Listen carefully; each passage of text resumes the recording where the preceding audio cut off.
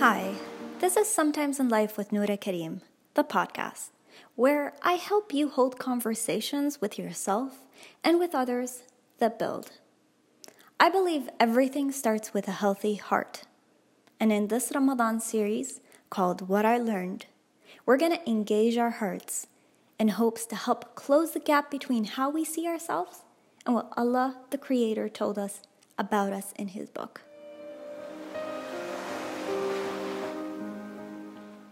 I wish I was dumb. Sometimes, I wish I could just go back to not knowing anything. These are statements that I hear a lot in my sessions. Sometimes in life, we may feel like we know way too much for our own good. And now that we know things, we can't go back to unknowing them, and therefore that feeling hurts us. Here's what I learned. When we start to become more aware of things, whether it's about ourselves, why we act the way we do, why we need certain things, why we don't do what we say we're going to do, or even awareness about others. In the beginning, this process can be painful. It can hurt. And I'll tell you why with a little story. So when I first started going into psychology and studying people, I would buy a lot of books on the topics that would intrigue me. Yet at the same time, even though I wanted to learn more, I didn't. So sometimes I would buy books and I would put them on my shelf for years before I had the courage to pick it up and read.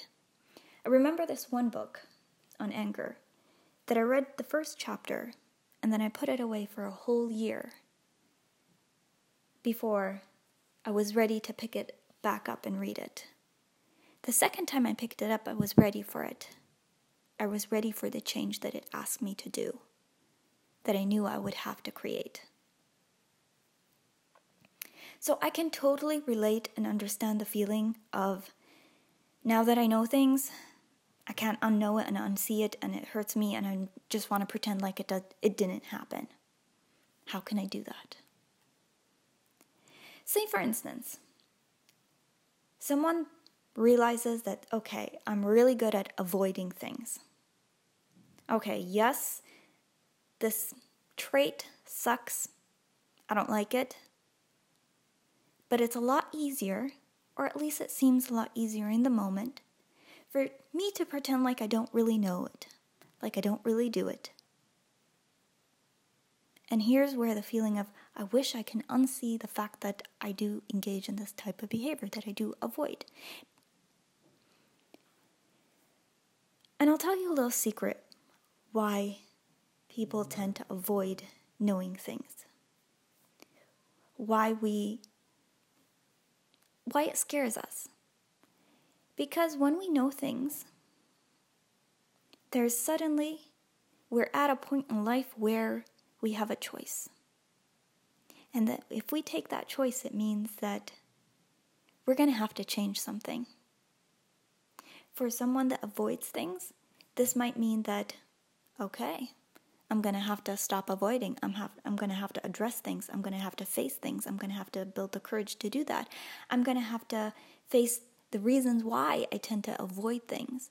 There's a lot of questions that pop up along the way. And these things take dedication, they take work, and they can be kind of scary because it usually means we're going to have to let go of things that we like. It might be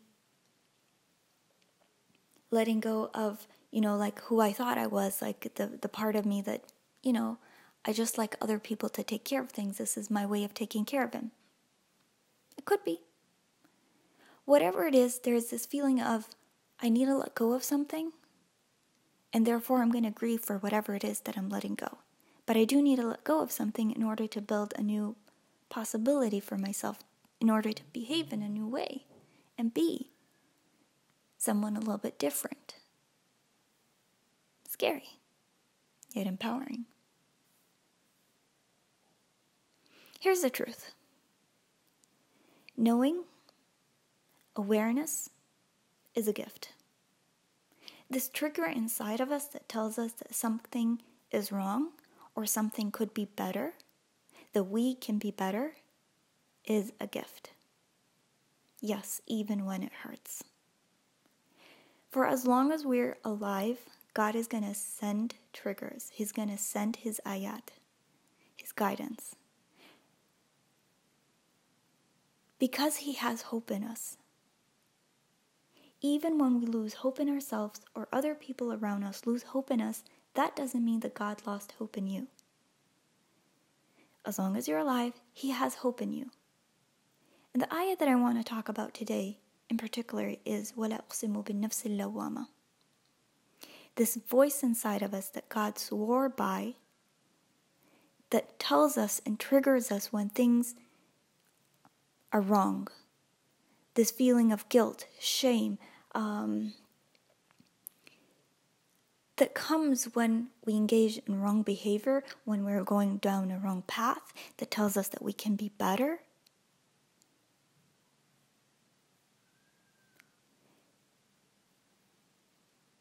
When this voice pops up, people have two choices.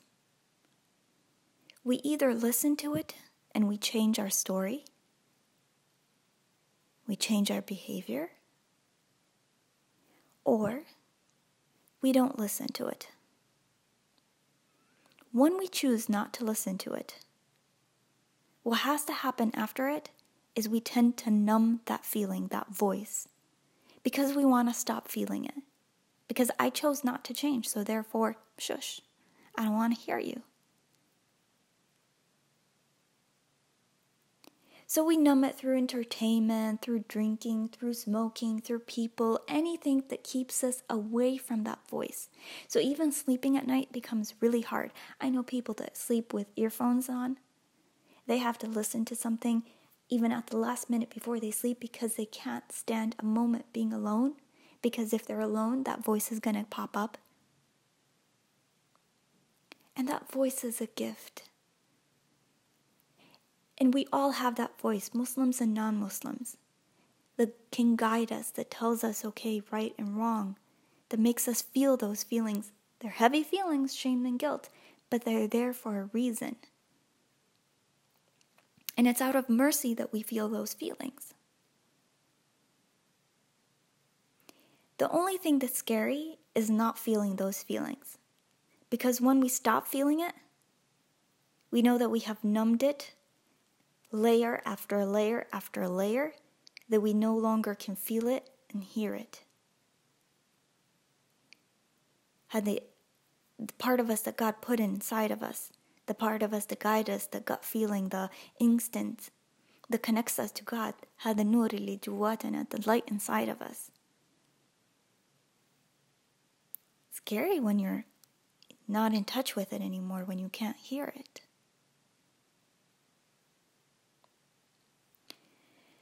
What I would like to invite you to do, the next time you feel this voice inside of you, and when it pops up, and the first instant that might come about is, oh, I want to pretend like it didn't happen, I didn't hear it, I didn't see it, no.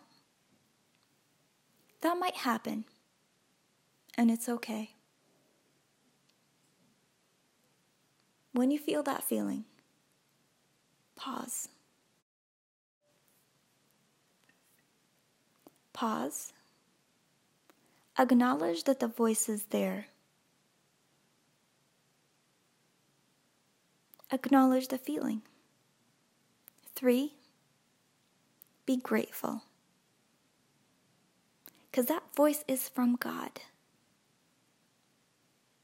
Be grateful that you can still feel it, that there's still hope for you. That He still has hope in you. 4, change your story. And by that I mean act in a way that you're called to act. So if you're used to avoiding things, and you feel this gut and this voice inside of you that's saying this behavior no longer suits you, you need to change something, try acting in a different way that you normally wouldn't. So instead of avoiding it, you might say, I'm not ready to talk about it yet. I need a little bit more time. You could take baby steps. But just something to show you that you can be different, that you can choose differently. Something that erupts that pattern and that story that we created for ourselves and that identity of this is who I am and this is how I act. Something that can open up a new possibility for how we see ourselves and therefore how we can behave and what we choose. And something to show God that we are grateful for this voice inside of us that's guiding us and that we listened. And all what we're asked to do is just to try our best. And this is what we will be talking about tomorrow. Our best vs. perfection.